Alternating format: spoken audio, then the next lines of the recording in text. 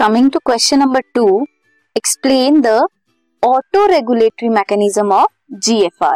GFR is glomerular filtration rate. उसका autoregulative mechanism कैसा होता है? कहाँ होता है GFR? किडनीज में होता है. किडनीज में कहाँ?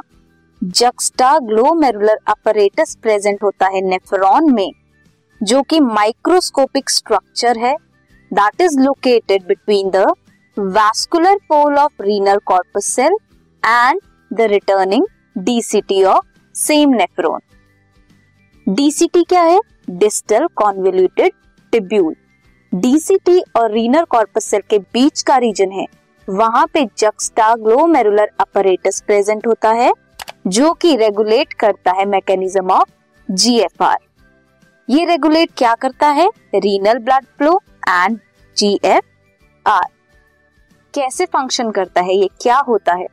अगर GFR ग्लोमेरुलर फिल्ट्रेशन रेट कम हो जाए तो ये एक्टिवेट करता है juxtaglomerular सेल्स को कि वो रेनिन रिलीज करें.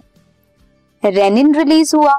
रेनिन स्टिमुलेट करता है ग्लोमेरुलर ब्लड फ्लो को, ताकि वो क्या करे?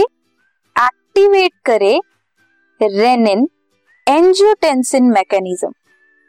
रेनिन एंजियोटेंसिन मैकेनिज्म जब एक्टिवेट होगा, वो क्या करेगा? वो GFR को नॉर्मल स्टेज में लाएगा, इनहिबिट करेगा कम GFR को, जिसकी वजह से क्या होगा?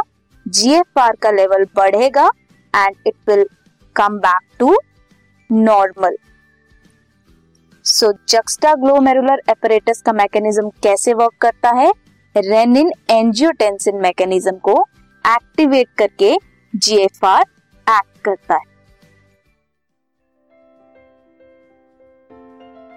This podcast is brought to you by Hubhopper and Shiksha Abhiyan. अगर आपको ये पॉडकास्ट पसंद आया तो प्लीज़ लाइक, शेयर और सब्सक्राइब करें और वीडियो क्लासेस के लिए शिक्षा अभियान के YouTube चैनल पर जाएं.